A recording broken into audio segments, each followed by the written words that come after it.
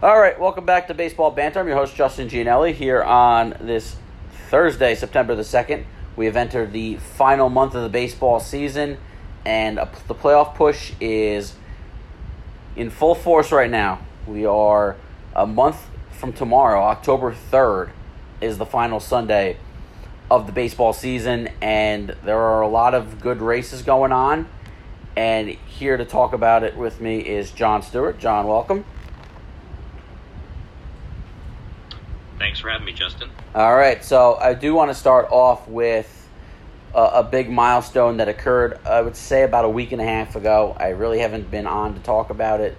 And that's Miguel Cabrera hitting his 500th career home run. And you're talking about a generational player who is one of the most feared right-handed hitters we've certainly seen in the 21st century, and quite possibly of all time. I mean, we could eventually stack his numbers up against other players. I do believe he's still batting over 300 for his career, despite the batting average being significantly down over the last few seasons. Almost kind of like Albert Pujols, where the batting average has significantly dropped, but he's still managed to keep, and Pujols has done the same. Keep a 300 batting average for his career, and Cabrera sits right now as a career 311 hitter. I mean, in this day and age, it really just does not get better than that. As we've seen batting averages basically drop year by year because everybody's become all or nothing.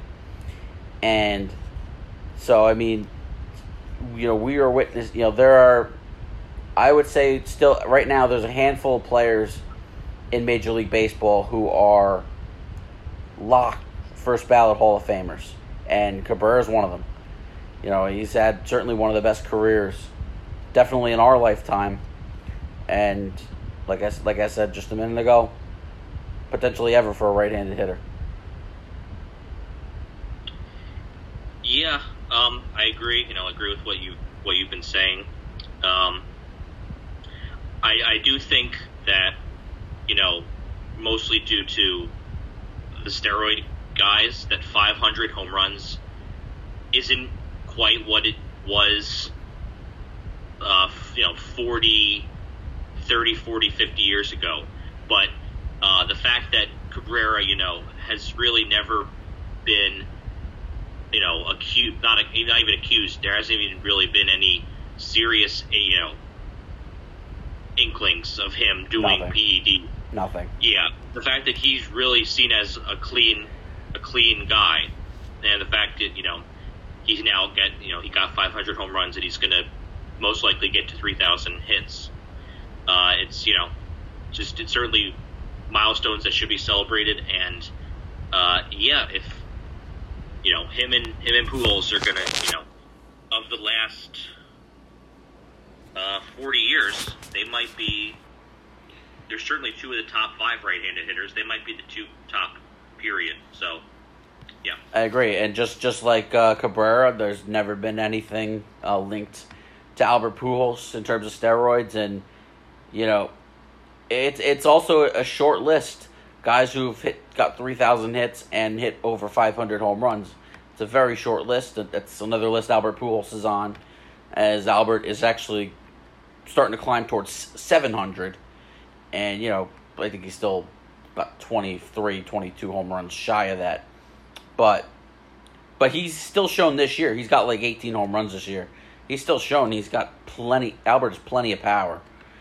And, and for Cabrera, he's, he looks to be, where is he officially? He has 2,963 career hits, which leaves him 37 shy. I don't think he's going to get 37 hits in the month of September, so you're looking at an April milestone next year for Miguel, and he'll get to 3,000 hits. He is under contract until 2023, so that does take him to age 40, and I would think these next 2 years are probably his last. And for Albert, he's a free agent at the end of the year. This is the end of that big Angels contract of 10 years that basically got eaten up, and Albert's playing for nothing in L.A. And I'd be interesting to see whether Albert keeps playing, beyond this year. Now, my thinking would be if the National League does adopt the DH next year, I'd like to see him go to St. Louis and be the DH for St. Louis next year. And this is a PSA. I know Dave Roberts will never hear this, but starting Monday, you guys play 4 in St. Louis. Albert better start every single game.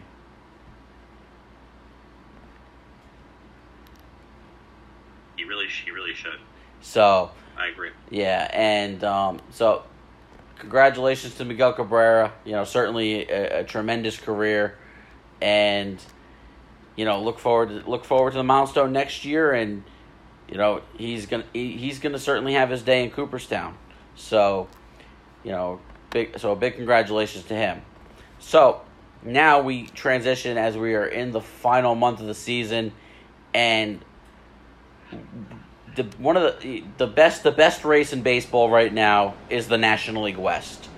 And last night, for the first time since April 28th, the Dodgers took over first place. They went into today leading the Giants by half a game. Now, the Giants did win their afternoon game with Milwaukee to avoid a 4-game sweep, but they start a weekend series tied against each other, tied. So get your popcorn ready. It's going to be a big weekend between the Dodgers and Giants. Fortunately for the Giants, they will miss Max Scherzer, who pitched last night and was filthy through 6, as he just absolutely shut down the Braves, as he has completely done for the past 7 years.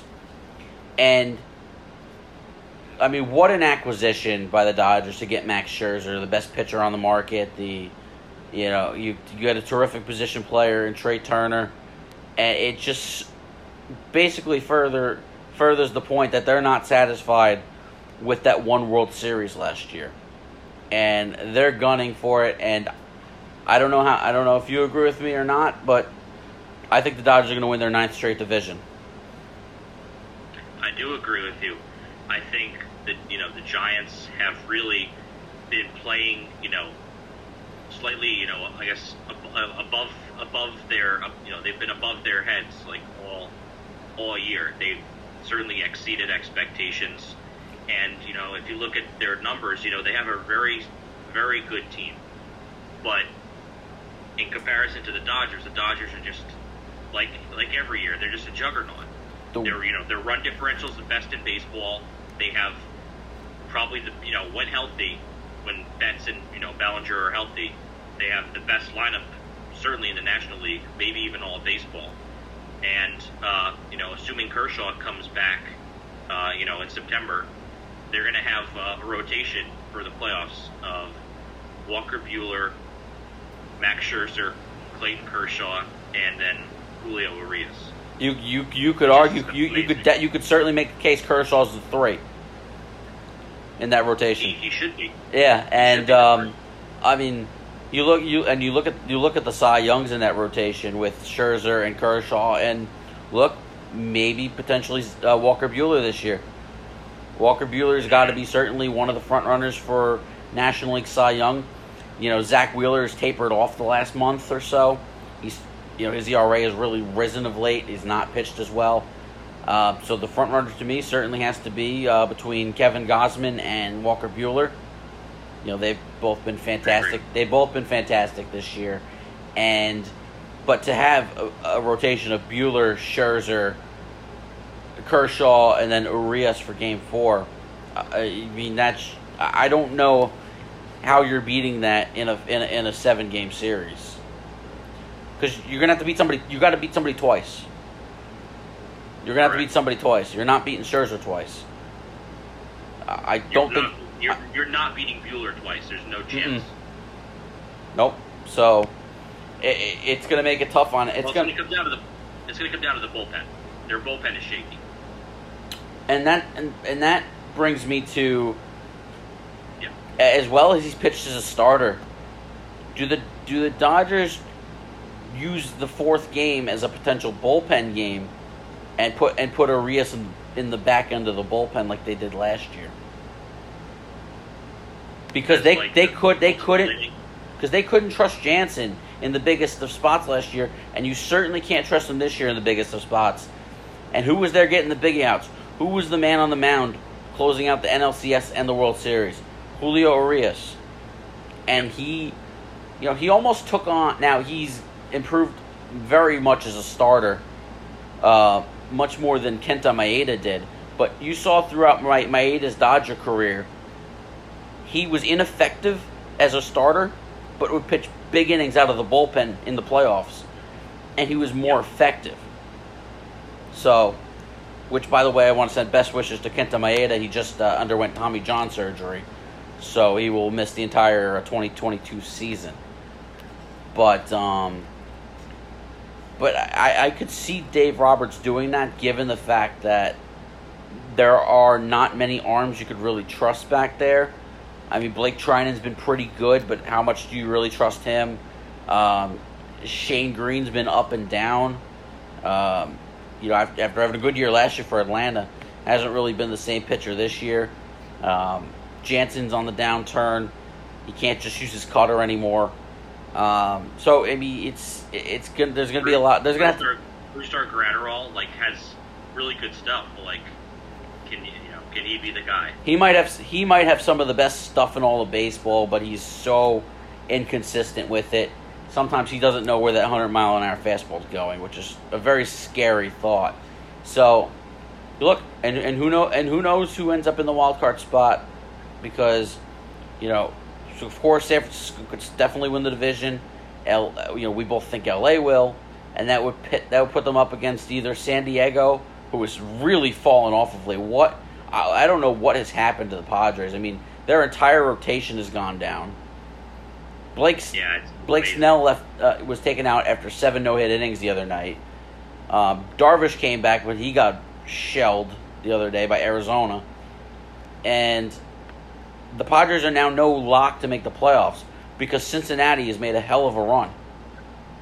Cincinnati's been a terrific team. And all of a sudden, there are a lot of teams who have closed in. Even the Mets, who have 3 or 4 other teams to jump over, they're only 5 out in the wild card. So the wild card race is really tightening, and that's putting more pressure on San Diego. And it seems like Cincinnati looks like the team to pounce. Yeah. So the National League race is really interesting in terms of the West and the wild card. The National League Central is all but decided. As well as the Reds have played, the Brewers have run away with the National League Central, and they're going to be a force come playoff time. With Corbin Burns and Brandon Woodruff at the top of the rotation, I mean, that's almost as good as 1-2 as anybody. The only team that can say they have a better 1-2 is LA. Yeah. So Milwaukee's going to be a force, and then whoever wins the National League East, and I think that's still right now it's a 2.5 horse race. I think Philly's certainly in play. Obviously, Atlanta leads the division currently, and I'd like to see a little more out of the Mets and close a little more ground before I could say they're fully in it. But I can't completely call the Mets dead at this point. 5.5 out is not dead by any stretch of the imagination. No, it's not. I would call them unlikely, but not dead. Is what I would call the Mets. That's fair. So, so that's really how the National League shapes up. Over in the American League, let me just get the American League standings up. I know the American League East looks to be all but decided. The Tampa Bay Rays, just except for yesterday, they lost to Chris Sale, which, by the way, that has been a shot in the arm for the Boston Red Sox, because besides Chris Sale, they don't really got much to really rely on in their rotation. And they actually knocked off the Tampa Bay Rays, ending their 9-game winning streak. But other than that, the Rays just don't lose. And over the weekend they capped off going 18-1 against the Baltimore Orioles. which, good news for Yankee fans, they don't have to face them anymore. Right. Well, just quickly on, just quickly to touch on the Yankees versus the Mets division chances. The Rays are about to lose today to the Red Sox, so the Yankees are going to be 6 games back in the loss column. Right now, the Mets are 5 games back of the Braves. So, I mean, if we're being honest, I think the Yankees and Mets chances are about even of winning the division. I disagree with that, and the only reason why I disagree with that is because of how good Tampa Bay is. To me, Atlanta is clearly a much more vulnerable team, and you saw it. They experienced the same fate the Mets did. They couldn't beat the Giants and Dodgers. I think they lost 2 out of 3 to the Giants and got swept by the Dodgers.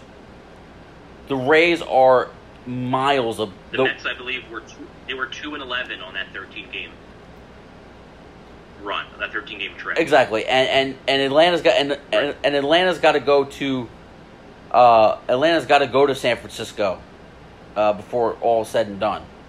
So they still got to play another series with the San Francisco Giants, and I believe when they were in Atlanta, I think the Dodgers won that series as well. So the Braves suffered the same fate where they really struggled against the 2 classes of the National League, but in my point in comparing them to the Rays, Atlanta's much more vulnerable than Tampa. Tampa, to me, and you look at their schedule going forward, they got to play 7. I believe they got to play 7 with the Twins, and that because remember, them and the Yankees only have 1 series left, so it's only 3 games, and I think that's the last weekend of the season. No, last 3 games. It is. Yeah, last 3. So, I mean, I could give it an outside shot to say the Yankees need to get it within 3 games to try to sweep and tie, but to me, they're not going to sweep. They're not going to sweep. Right, that would be the thing. They have to sweep those 3 games. Exactly. Okay, so no, I was incorrect. They start 3 with the Twins this weekend at home, and then after another series with Boston, Tampa plays 7 of the next 10 against the Detroit Tigers. You can't help. Right. So you can't help but think that's at least 6-1. The way Tampa's playing. Probably. And look, Detroit's a much improved team. They're showing a lot of good youth. I think they're even in 3rd place in the American League Central. Only a couple games under 500. No pushover by any stretch of the imagination. But Tampa they've just beaten everybody. And this is a team that got off to a very slow start this year. This was a team hanging around 500 around Memorial Day. And now they're close to 40 games over. They're sitting at they're 35 games over 500. Be 34 after a loss to Boston, but they are, to me, their schedule does not, to me, and the Yankees' schedule themselves is not all that daunting. But you're at a point where you need Tampa to lose games, and to me, I don't see where enough of them are coming from to put them within 3 games. I mean, you look at the Yankees coming up. They got 4 with they got 3 with the Orioles this weekend. A total of 6 games altogether. You figure that's likely 5-1, hopefully 6-0 if you're the Yankees. They do have that makeup game with the Twins on September 13th. But then after this weekend, they got 4 with the Blue Jays. That's not exactly going to be easy. Toronto's got a bashing lineup, and if you face Robbie Ray, you're facing their only good pitcher. I mean, Ryu's been okay, but not really anybody that scares you. The only way but it does soften up between the 10th through the 22nd, because you get 3 with the Mets, I wouldn't say the Mets are really an easy game because of the rivalry between the two, but you're better than the Mets. You got one game with the Twins. You murder the Twins, and it's Orioles, Indians, Rangers. That doesn't scream scary.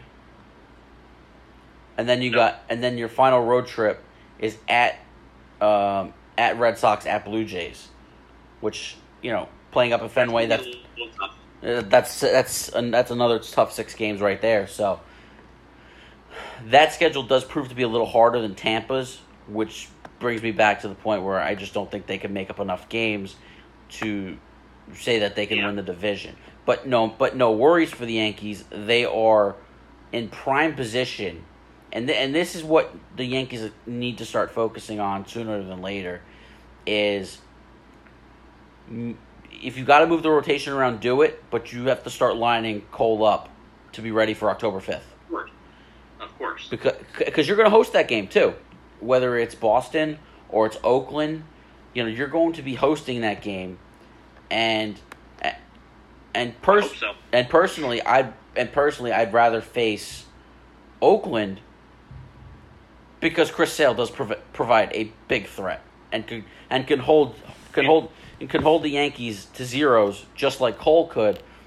Next thing you know, you're looking at 0-0 in or 1-1 in the 7th inning.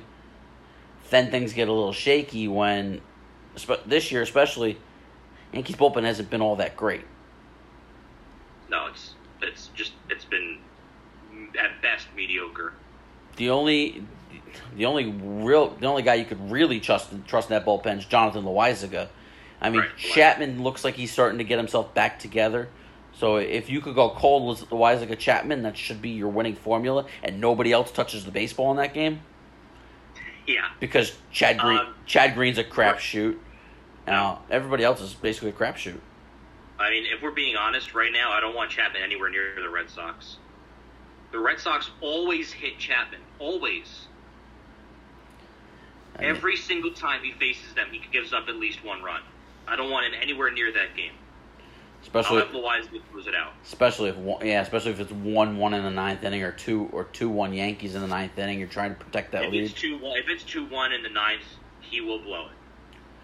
Oh, if it's 2-1 in the 9th, you hope Cole has a reasonable pitch count and he's still out there. Yes. Because it's going to be a night like last night. What did he throw? He threw 119 last night? Was it that high? Yeah, because remember, he came out for... It was 115, I know that. Yeah, because remember, I think he had 102 or something at the end of 6. And then he went back out for the 7th, right. Which I thought was great. Because he's going to have to... I mean, you're looking at 120, 125 for Cole in that wild card game. Yes, leaving everything on the table. So, I mean, you could look at it as that literally just being Cole's game. Unless that 120 comes in after 7 innings.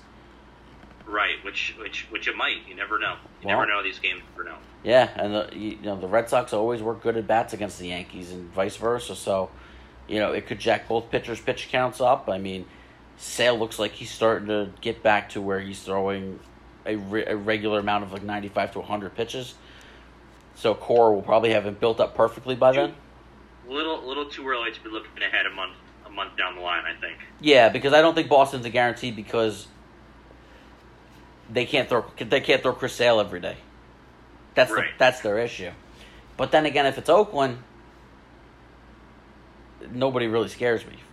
Frankie Montas does not strike fear in me. And what are they going to do? Maybe a bullpen game? Who knows? But to me, those are the two teams that are, who else? Let's look at the American League wild card standings. Seattle's... It's going to be Boston or Oakland as the second wild card. Yeah, I think so. The one team that could make a possible run is Toronto.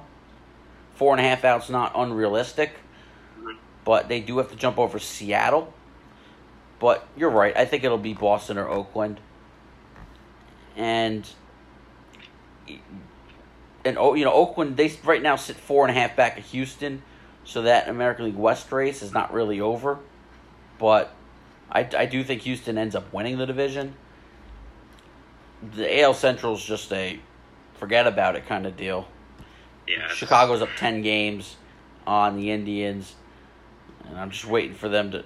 Oh, okay, they do have it up. The elimination number, their magic number is 21, which is the lowest. The magic number to clinch is 21, the division, and that's the lowest of any second place team in the American League. So, it'll be fascinating because you'd obviously be going to Chicago, which the Yankees played very. Actually, no, I'm sorry. No, you go to Tampa. No, it'd be Tampa because Tampa's got the best record in the American League. I mean, it'd be good for the revenge tour, but Tampa's gonna be tough. Nobody knows how the hell they do it, but we're always right there. Yeah, the Yankees. It would be a very tough series for the Yankees. Especially, I think it'll be tougher than the Astros or White Sox. Well, especially playing 3 or 5 in the Trop. Right. Yankees generally. Where there probably will be more Yankee fans than Ray fans, but this field itself is an abomination. It's the worst stadium in baseball, but I digress. But still, I mean, that place for the most part has been a house of horrors for the Yankees. So I mean, who knows what the hell is going to happen? But wait, what are we showing here? Wait, did they drop the ball? Holy shit! I looked down. I got the Met game on. I have the Ohio State game recording, so I'll flip to the scores and stuff later on. I saw Baez pop it up to right field, and I said, "All right, forget it. Inning's over. There's 2 outs." Next thing you know, the right field. I see a replay. The right fielder dropped it, and Alonso went to third, so it's first and third, 2 outs for Jeff McNeil. Wow, it was just like an easy pop fly. You're an outfielder. You got to catch that. You're a major league right fielder. Yeah, you got to catch that ball.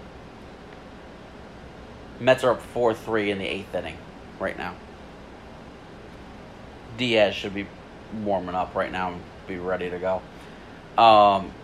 So that basically kind of covers the playoff races, and it looks like for the most part we're pretty set on the teams who are going to make it. Again, the only battle really is Oakland versus Boston for the second wild card. And also, and somewhat still Oakland versus Houston for the division. But even if Houston lost the division, they're not going to fall out of the playoff race. And then in the National League, it's the NL East is still up for grabs with the Phillies closing in on the Braves, and the Mets, not quite out of it, but not quite in it. They're kind of more 50-50 right now.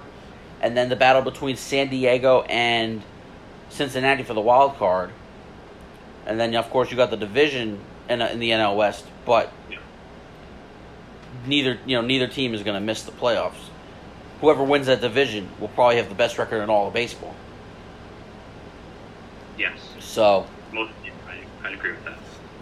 So that's kind of where we're at with the playoffs, and it's going to be an exciting month of September. That's for sure. Now, you wanted to touch on some awards going into the final month of the season. Yeah, just kind of say who our front runners are for the awards. All right, so we'll start on your side of the things with the AL. I think Sure. We're not even going to go over MVP because there is no other option.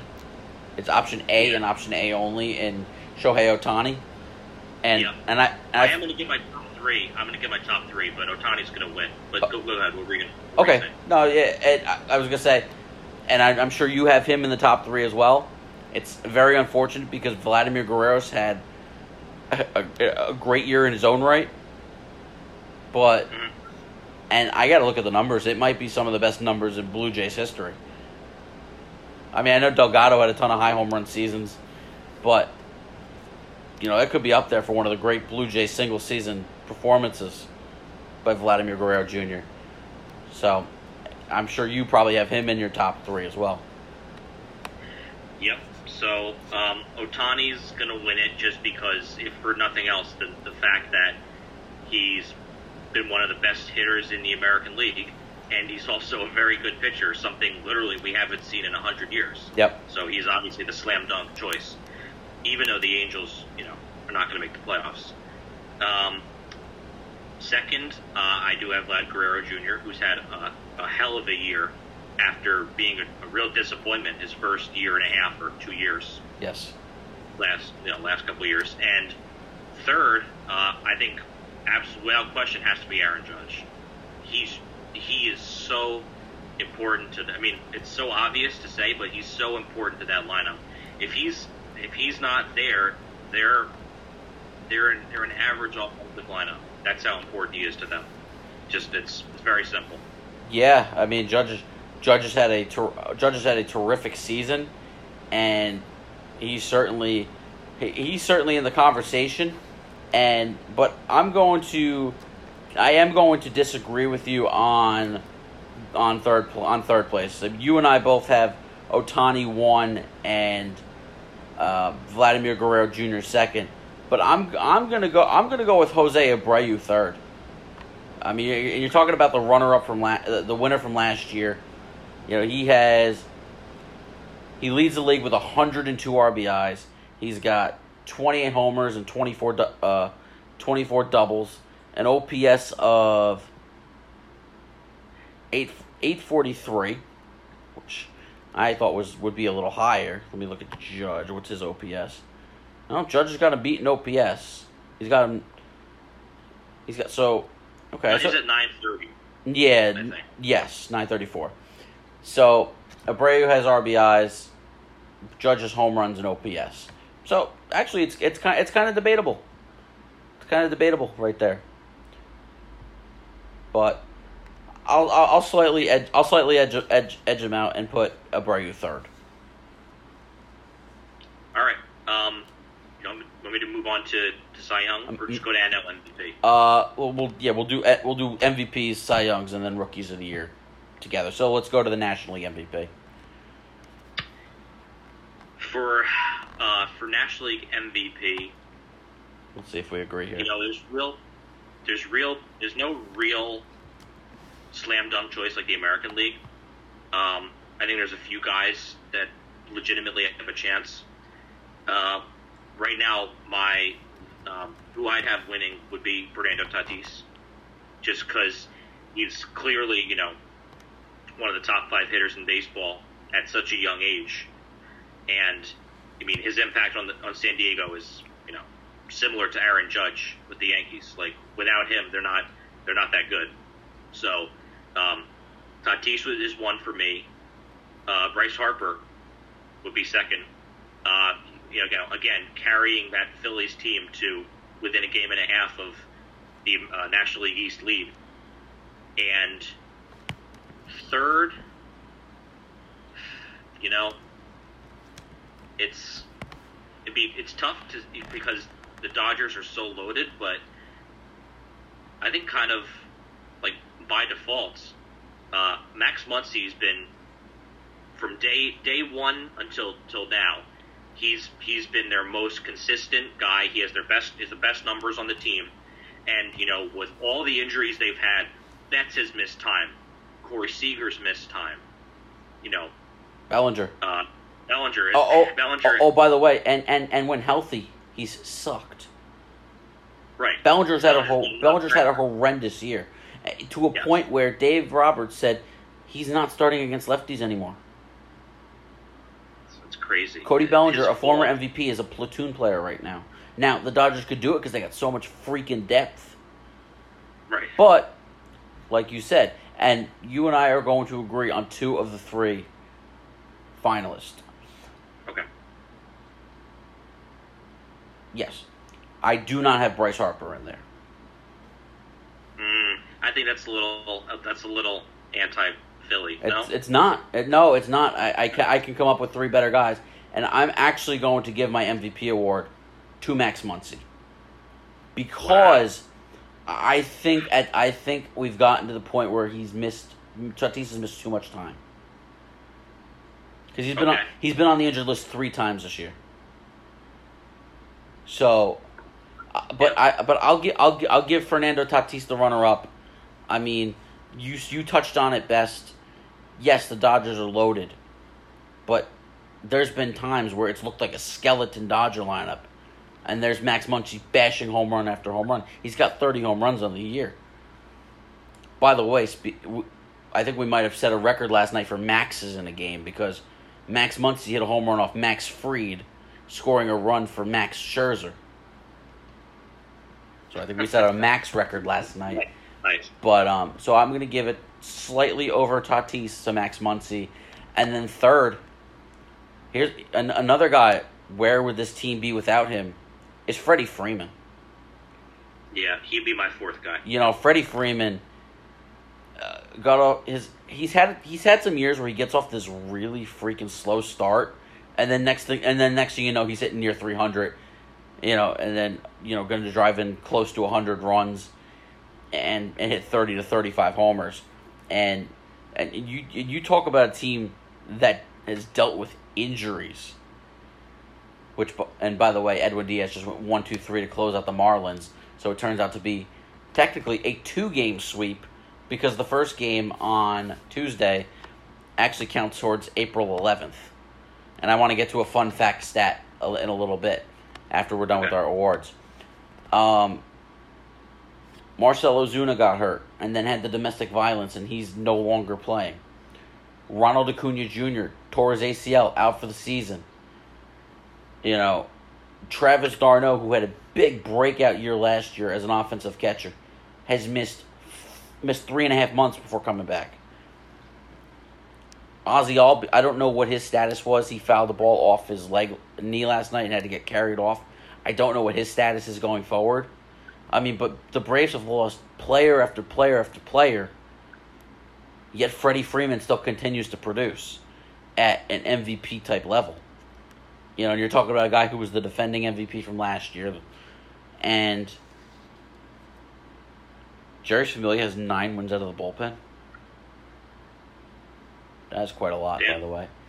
Yes, it is. Yeah, he's 9-3 on the year. He's got more wins than Sandy Alcantara.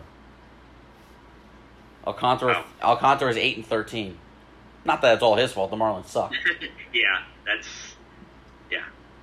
But that's what that. Yeah, but the way Freddie Freeman has been able to carry the Braves to hang around in the National League East, even though the Mets were kind of mediocre for a couple of months, but to keep the Braves around, him keeping them around was really the big reason behind them getting Jock Peterson, them getting Adam Duvall, you know, getting Eddie Rosario from Cleveland, you know. So they made all these upgrades, and now the Braves have started to take off. That can't be lost in the conversation on how Freddie Freeman kept this team alive. Yeah. Because no Freddie Freeman, this Braves team, even with the guys that they added, no Freddie Freeman, this team's no good. And especially all the injuries they've had to their pitching too. I mean, it's just been they're like the Dodgers and the Mets, suffering injury after injury after injury, but there's that one consistent force in Freddie Freeman. So let's move on to the American League Cy Young. So I think this is the clearest 3 guys, of the awards. I think for me, Garrett Cole absolutely is the front runner right now. He's my choice at number 1, and if he continues to pitch even close to how he did last night against the Angels in his 15 minutes of where he grew up, if he continues to pitch similar to that, he's going to win the award hopefully unanimously. And leads the American League in wins, strikeouts. He's very close to Lance Lynn and Robbie Ray in ERA, and I believe he's thrown more innings than both. He's just been, other than a couple starts here or there, he's been a beast. He has been absolutely the guy the Yankees paid and hoped that they were getting. Yeah, which has been great to see. Yeah, I will make one guarantee. He's not. If he wins, he's not going to win unanimously. I'll make that guarantee. It won't be unanimous.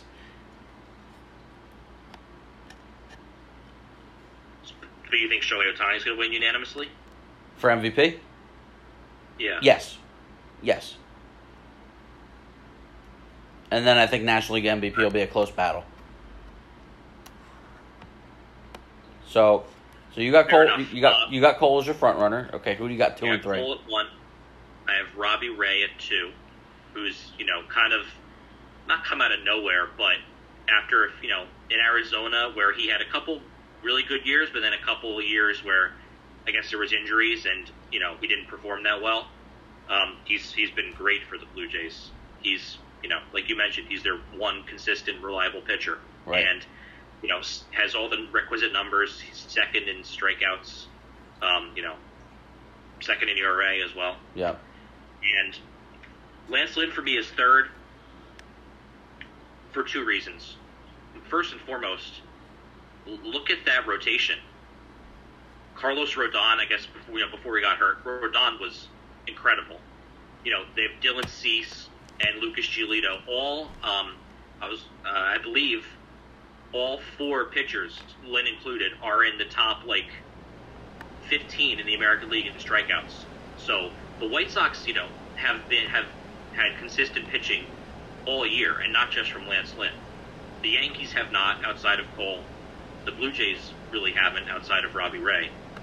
And so that for me, and second for Lynn, why he's third is he hasn't pitched as many innings. He's also he's currently hurt. He's back on the IL. So those are my 3. So we actually agree with the 3 in the same order. I do have Cole, Ray, and Lynn in that order. Robbie Ray actually set a record because he pitched his 1,000th inning in his last start, and he set a record for most strikeouts in the first 1,000 innings of a pitcher's career. He's currently at 1,001 innings and 1,001 2/3 innings. Robbie Ray has 1,244 career strikeouts. So he's the fastest in history? Most strikeouts.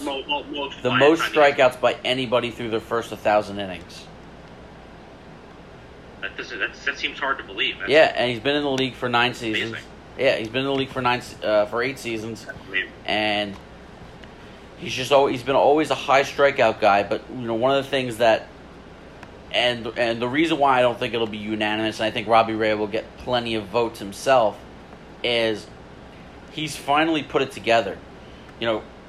Coming up, I believe he was in the Tiger. Yeah, he was in the Tiger organization, and I believe he was a part of that. Let me see. I think he was a part of the Scherzer trade. No, 2014. I'm trying to think what trade was he in. He was traded. No, he was a part of the Didi Gregorius trade. That 3-team trade with Arizona. That's interesting. Arizona, Detroit, and the Yankees. Shane Green went to Detroit. Didi to the Yankees. Robbie Ray to Arizona. So, Robbie Ray had an issue of walks his entire career. He's cut that down. It's obviously helped cut his ERA down. But like you said, there is no clear front runner right now, because I think you could make a case for Robbie Ray. You could make a case for Lynn, but I want to see how much time he misses before he's potentially going to fall off. So I'll put an asterisk next to Lynn right now. And Cole has been great of late, but you could certainly make an argument for Robbie Ray, where it's not a complete travesty if he wins it over Garrett Cole. Disagree.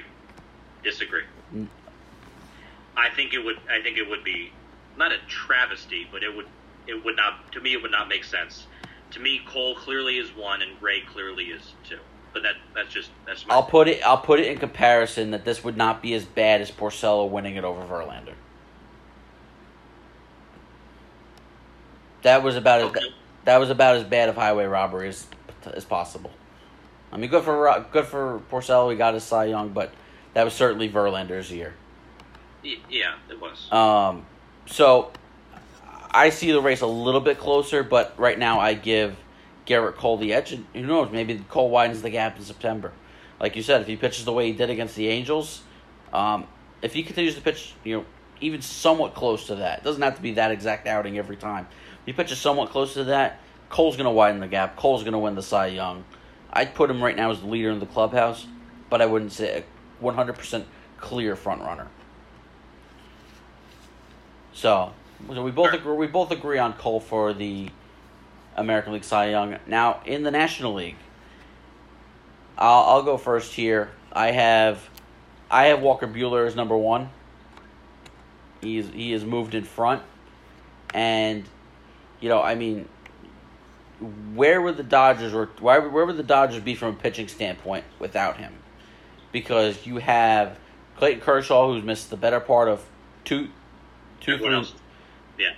months. Trevor Bauer being a knucklehead and basically costing himself his career. I don't know about career, season for sure. They're saying there could be a potential of a 2-year suspension. Well, if he goes to jail, then that is besides. Even not if he doesn't, he's from MLB. He's facing a very lengthy suspension, and one person said it could be close to 2 years out of baseball. Interesting. So, and you're talking about a guy who's 30 years old right now, might not be on a big league mound until he's 33, and then he'd be a free agent. I mean, who's gonna want that headache? So it is possible. Right. It is possible Bauer's throwing his last pitch in the big leagues, and a very talented pitcher, but he's always been a knucklehead, and now he just did something severely stupid, and who the hell knows? He was a headache to begin with. Now this is just extra baggage, and then there was high hopes for Dustin May coming into the year. We forget he's been out all year after Tommy John surgery. So what Walker Buehler has done to stabilize that Dodger rotation, now coupled with Scherzer coming in and a potential return of Kershaw. But Buehler has really held the fort with the way he's pitched for the Dodgers all year. Number 2, I'm gonna go with Kevin Gausman. I mean, he has been a revelation. You as a Yankee fan got to watch him pitch a number of times against the playing the Baltimore Orioles, and he was basically just a punching bag. He was basically batting practice. Get 6-7 runs, knock him out in the second inning, he was gone. He goes to San Francisco. He just like Anthony DeSclafani, they've found themselves as a pitcher, and Gausman's taken it to a whole nother level. And I think right now, because DeGrom's been out of the qualifications due to the injury, I believe Gausman leads the National League in ERA. I think it's Buehler. Let me double check on that. It's Buehler. I have it up. It's Buehler. Is it? Yeah. Buehler's at 205. I did. I knew he was good. I didn't know it was that low. Let's see, 205. Well, he's got the best in all of baseball. Mm-hmm. Gausman's up to 252. Burns and Woodruff looks like they've missed. No, not Woodruff. Looks like Burns missed a few starts.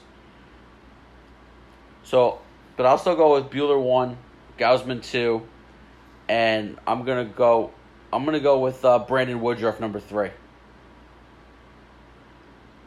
Woodruff is 9-7 with a 2.35 ERA and 185 strikeouts in 157 innings. It was thought for a while, early in the second half, that Zach Wheeler was pushing for the Cy Young, but he is, like I talked about earlier, he's really fallen off, and his ERA is mid-3s now. It's now low. No. Actually, it's at 301. 301. So, but he's fallen to 14th in the National League. And you know who's got a better ERA than he does? Marcus Stroman. There you go. Well, you know what? We agree here. We agree on the three pitchers and in the same order. Same order. Yep.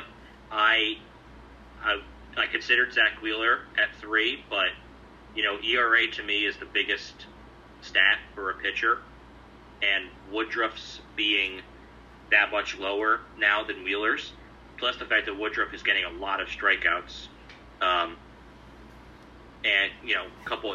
his a lot of quality starts. His whip is very good, and the Brewers are in first place. So yeah, those are. I'd agree with you on the three guys. A team that's basically locked into the postseason at this point. The two stats I look at are ERA, three stats actually: ERA, strikeouts, and WHIP. And when you have a WHIP that's under 1, I mean that's just freaking ridiculous. 0.94 for Brandon Woodruff. Zach Wheeler is at a 1. Well, I mean 1.02 is no slouch. One batter per inning is pretty damn good, but he's got the edge. He's got the edge in all those except for strikeouts. Wheeler's been big on strikeouts all year, but ERA is the number 1 defining stat. So we agree on that. Yeah. And now we move on to Rookie of the Year.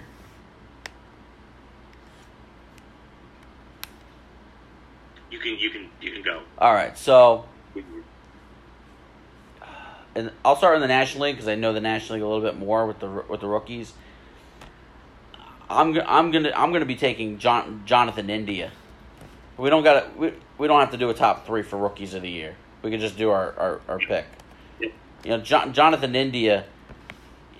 You didn't know his name before the season started, but all he's done is in a good Reds lineup too. Spend his year as the leadoff hitter, batting .270 with 17 homers, 59 RBIs. He's got an .834 OPS, a slugging of .453, and to me, an .834 OPS out of a leadoff hitter is pretty damn good. It's pretty good. Zach Thompson has kind of fallen off a little bit for the Marlins. I mean, yeah, Zach Thompson and Trevor Rogers, they've fallen off a little bit. For Miami, I know Rogers was in the conversation earlier in the year, but that never really panned out. So I'll go with India. And who did we originally have? In the American League, I gotta look more actually. I don't remember who the top rookies are in the American League. Got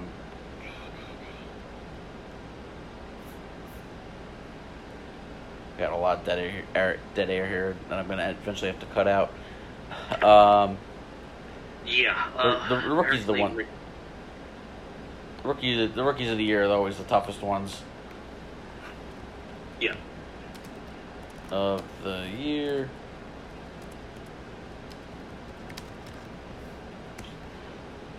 Let's see what we got here. What will it take? This is a week ago. What will it take for Trevor Rogers? Yeah, I keep forgetting Randy Arozarena a rookie, but I don't think he's done all that much this year. Your favorite NL Rookie of the Year, Cy Young. That's right. Oh, that's right. Adolis Garcia, the Rangers had a solid year. He's got this ridiculous on-base streak. Could they give it to Wander Franco of the Rays? They could. I don't know if he probably hasn't played enough. Probably doesn't have enough at-bats. is this a potential Gary Sanchez situation? Obviously with a lot less power. I mean, he does have 7 home runs. That's no slouch, but he's played 55 games for the Rays. This is almost like a Gary Sanchez situation where Gary played like 60 games in 2016, but he was so ridiculous that he almost got Rookie of the Year. Yeah. Yep. So I would say that I would say it's between Adolis Garcia and Wander Franco at this point. We'll see how the voters. Yeah. We'll see how the voters go for that. So, all right. So those are the major awards. Any more comment on the Rookies of the Year? Or? No. Nope. Okay. So I wanted to bring in a a fun factoid about that Mets suspended game that was Tuesday afternoon. I also want to bring in another fun fact. Where is it? Is it ESPN? Yes.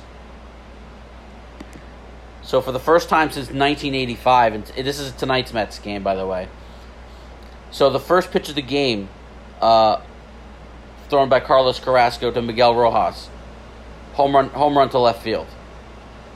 Marlins end up scoring 2 in the first, and then bottom of the first, Alcantara takes the mound. Jonathan Villar steps to the plate. First pitch, home run. First time since 1985, both leadoff hitters hit a first pitch home run to start the game. Really? Yes. Interesting. So that's a little fun factoid. Another fun factoid, and I found this before MLB dug this up and ESPN dug all this up because I was interested.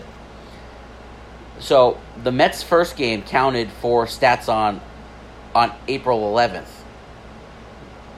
because the game started. It was considered suspended. Okay, and it was made up. And so, and actually in that game, Brian De La Cruz for the Marlins, quote unquote, got his first major league hit. Even though he had hits in the big, even though it's August and he's already had hits in the big leagues, and the same thing even happened for Jonathan Villar and Brandon Nimmo, who homered in that game. It was their first home run of the season, even though Villar hit his 16th and Nimmo hit his 5th. So I looked at that day and I said, what did Javier Baez do on April the 11th for the Cubs? 1 for 4, solo home run. He became the second player since 1901. And it was Cliff Robinson in 1985. And it was the same situation. He played for the Cleveland Indians that day. And then played later in the season for the Cubs on a day that counted for the day he got an RBI for the Indians. 2 different teams. Yes. Javier Baez got a single in the 9th inning to make it a 1-run game. So he got an RBI for 2 different teams on April 11th based on that. So he played for 2 teams technically on April 11th. Yes. And he recorded an RBI for each team. Crazy stuff. That is a pretty crazy stat. I mean, and it was very fitting that after everything that had happened, he was the one who came through with that, and then ends up scoring the winning run for the Mets' victory that day. Yep. So that was the fun little factoid that I wanted to bring up. And then there are more negative things about the Mets, and that this time it involves Mets acting general manager Zach Scott, who got busted for a DWI after being found falling asleep at a traffic light in White Plains, New York. And it's just another shit show in the Mets season. I mean, it's like they can't avoid crap. Yep, just when you think you've turned the corner, it happens again. You know, whether it's the whole Jared Porter scandal, and then he had to get fired, you know, whether it's the rat and raccoon between Lindor and McNeil, and then you have the whole thumbs down. Which was just them fighting. Yes, basically. It was them getting into a scuffle in the tunnel, and that's all they wanted to make it out to be, rat, raccoon. Or whether it is, you know, the thumbs down. The thumbs down that was just over the weekend, and now this whole thing with Zach Scott, who is, by the way, been placed on administrative leave, and Sandy Alderson is again basically running the team. So, and not only did Zach Scott do this, he did this after leaving a charity event at Steve Cohen's house, where a bunch of Mets players and Met manager Luis Rojas was there, a bunch of team executives were there, and he was like one of the few people who were driving themselves. Because I heard Luis Rojas on with Carton Roberts yesterday. He said that most players... strip sack. That's going to be a scooping score for the Buckeyes. They are up 30-21 now. But Rojas said pretty much everybody, pretty much all the players, Luis, they all left Monday night on the team bus and went back to their cars at Citi Field. So, Zach was one of the few who drove by himself. And Never. But the other thing is,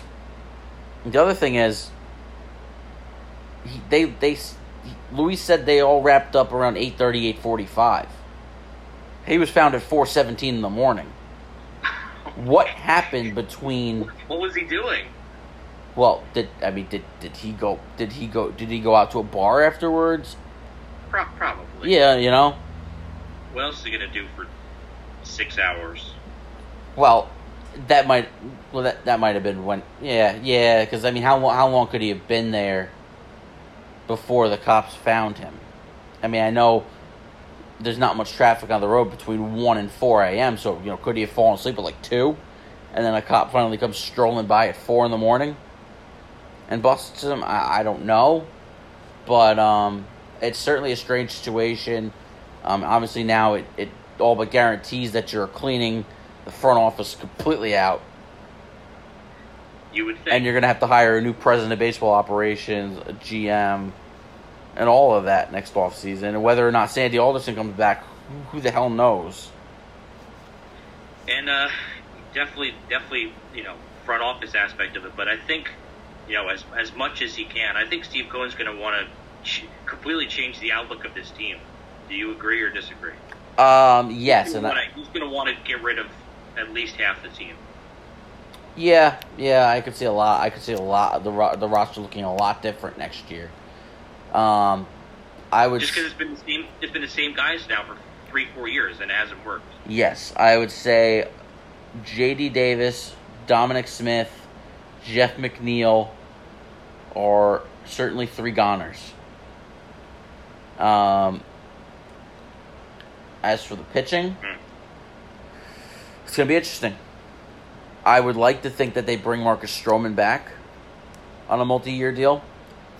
I think as long as they offer the qualifying offer, there's no way Noah Syndergaard turns that down, having missed 2 years. Do you think the Mets front office, people right now are probably going to be going anyway, but do you think, the Mets' new front office, whoever it is going to, care about the fact that Marcus Stroman, tweets, a lot and, really gets, goes back and forth with fans? Well, I hope not. People. All right, I have, I follow Marcus on Twitter, and I read a lot of his tweets.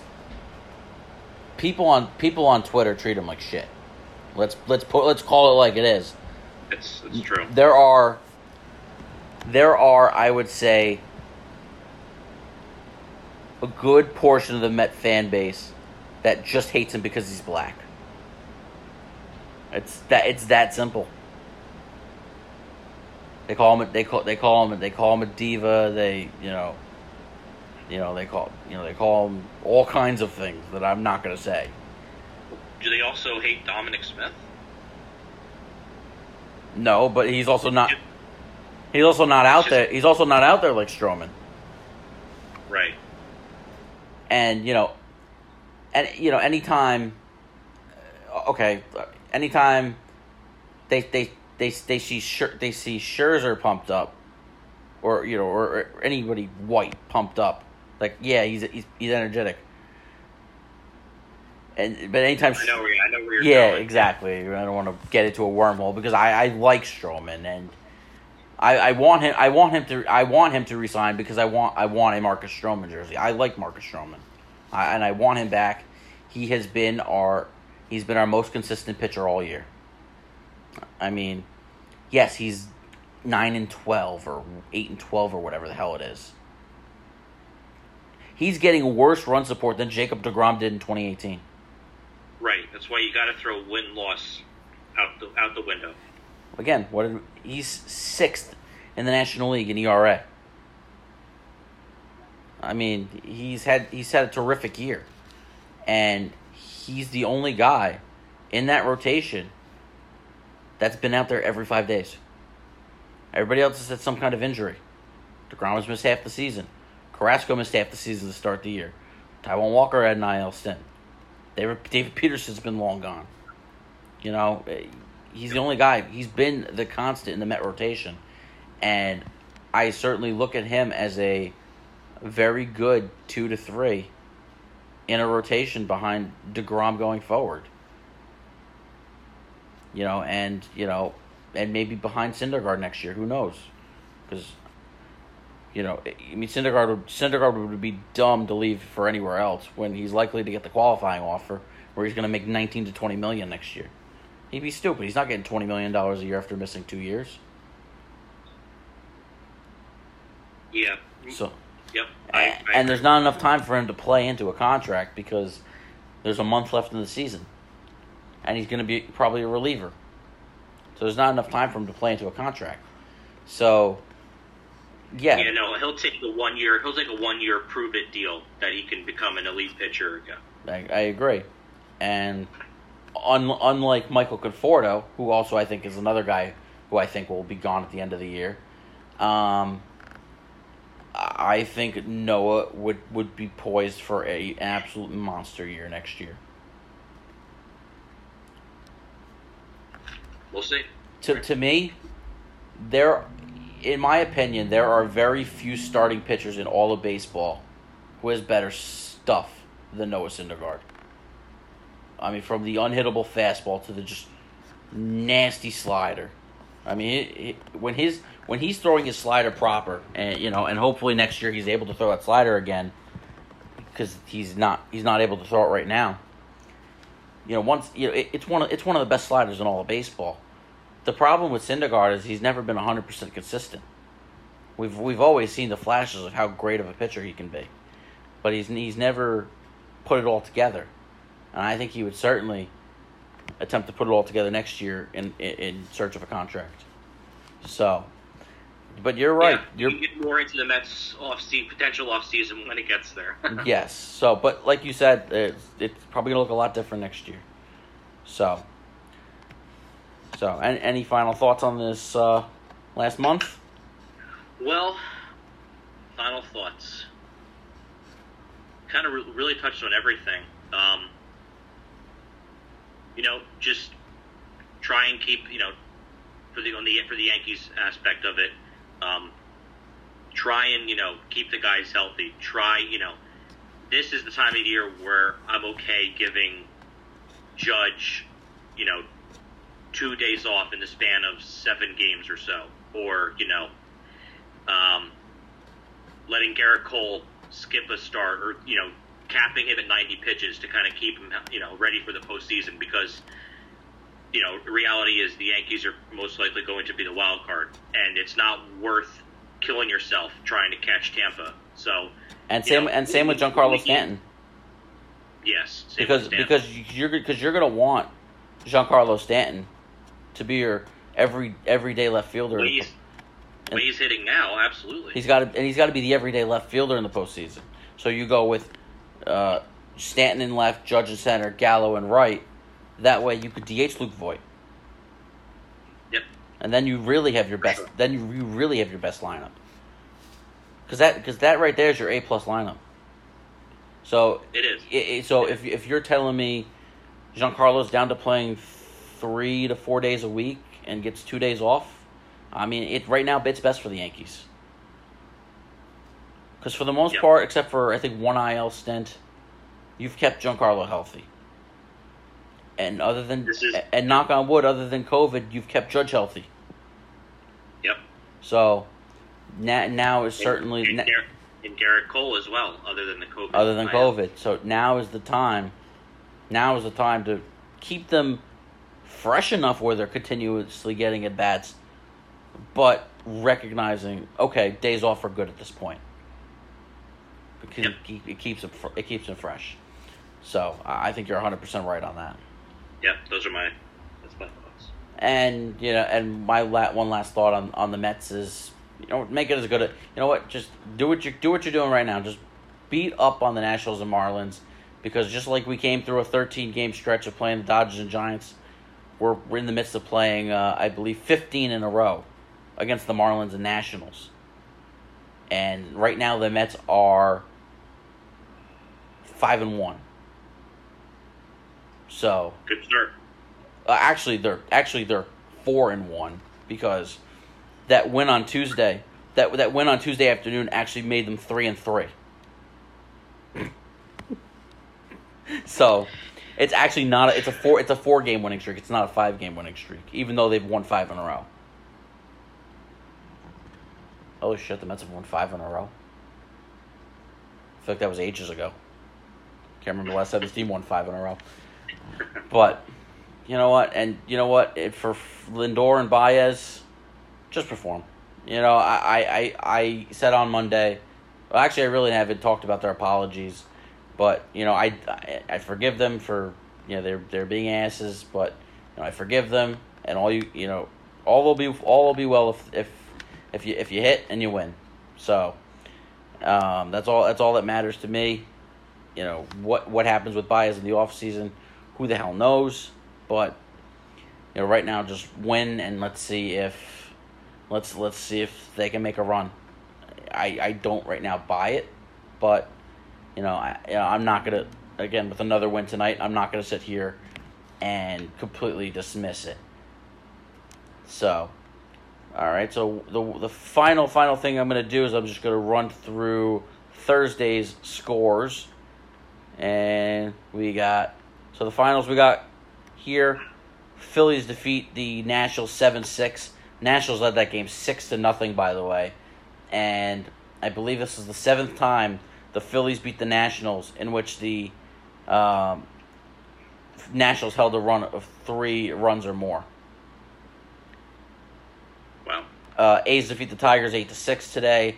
Giants even up the division by a 5-1 victory over the Brewers. Those are the finals. On the Mets defeat the Marlins 4-3. Currently going on, we got top of the 8th, Cubs 5, Pirates 3. In the top half of the 9th inning, we got the Indians 4 and the Royals 1. And the aforementioned Atlanta Braves, they're currently leading the Colorado Rockies 6-5 in the bottom of the 6th. It is your typical Coors Field game right now over there. So I expect there to be plenty of more runs before the game ends against the, and they're playing 4 with the Rockies. People might say, "Oh, that's easy. You're playing the Rockies." Not in Denver. Yeah, no. 43-22. We talked about this on Sunday. Away versus home is a big difference. This year they have certainly been the Coors Field effect for sure. So, all right, that's going to wrap it up for this edition of Baseball Banter. We'll talk to you next time. John, thanks for coming on. Yeah, this was fun. Thanks, Justin. All right, have a good night, guys. See you soon.